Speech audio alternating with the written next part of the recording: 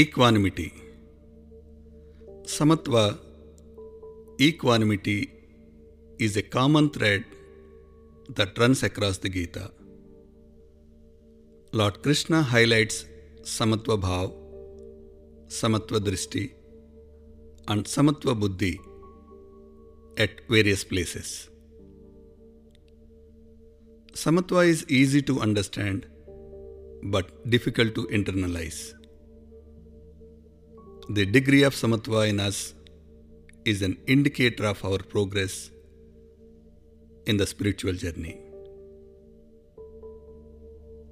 In the physical realm, most societies have accepted Samatva as equality before law for all citizens. Krishna gives many examples of Samatva when he says, "The wise sees as equal the prey and the predators, pleasure and pain, profit and loss, and so on."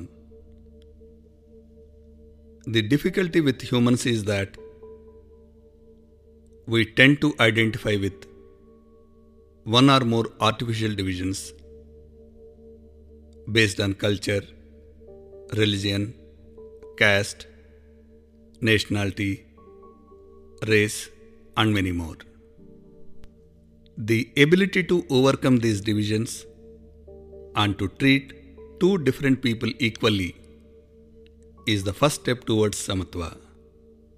This is naturally much deeper than exhibited behavior. The next level of progression in Samatva is an ability to see two people close to us with Samatva. Examples include being happy for success of our children's friends, especially when our own kids didn't do well, treating mother and mother-in-law equally, treating daughter and daughter-in-law equally, and so on. The highest level of Samatva is the ability to equate others to ourselves. It is the ability to maintain Samatva when others get what we believe belongs to us, like a promotion, fame, credit, property, and so on. This comes when we can see others' weaknesses in us and our strengths in others.